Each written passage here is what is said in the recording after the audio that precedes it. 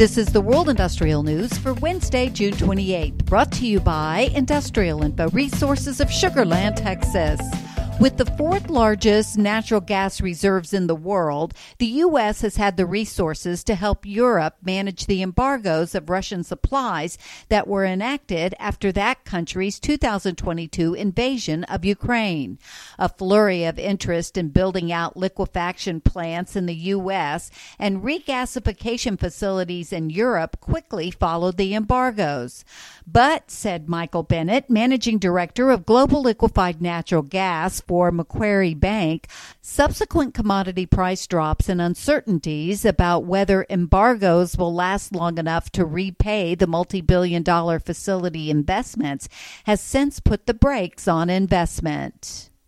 Founded in 1947, Jacobs Solutions Incorporated has become one of the world's leading engineering, procurement, and construction contractors. Industrial Info is tracking more than $144 billion worth of projects involving Jacobs throughout the world, including more than $75 billion worth in the U.S. These projects cover a broad array of industrial sectors, including pharmaceutical, biotech, data centers, and light rail. First oil from two major projects in the Gulf of Mexico lifted crude oil production prospects during the first quarter, and additional projects could push output to new heights by 2025, data show. British energy company BP started production at the Argos platform situated on top of the Mad Dog 2 prospect in the Gulf of Mexico earlier this year.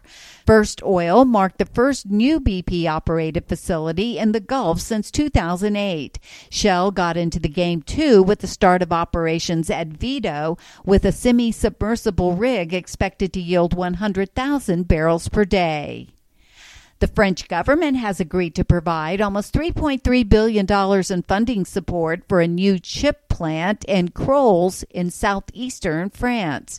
Last year, the EU introduced the European Chips Act, backed by €15 billion in additional public and private investment until 2030. This came on top of €30 billion of public investments that it already had planned. And Oman continues taking bold steps to accelerate the growth of its green hydrogen sector by making huge investments in the segment. And Industrial Info is tracking projects worth more than $18 billion to produce green hydrogen and green ammonia in Oman. For details on these and other breaking news, read the full stories at www.industrialinfo.com. I'm Peggy Tuck, reporting for Industrial Info News.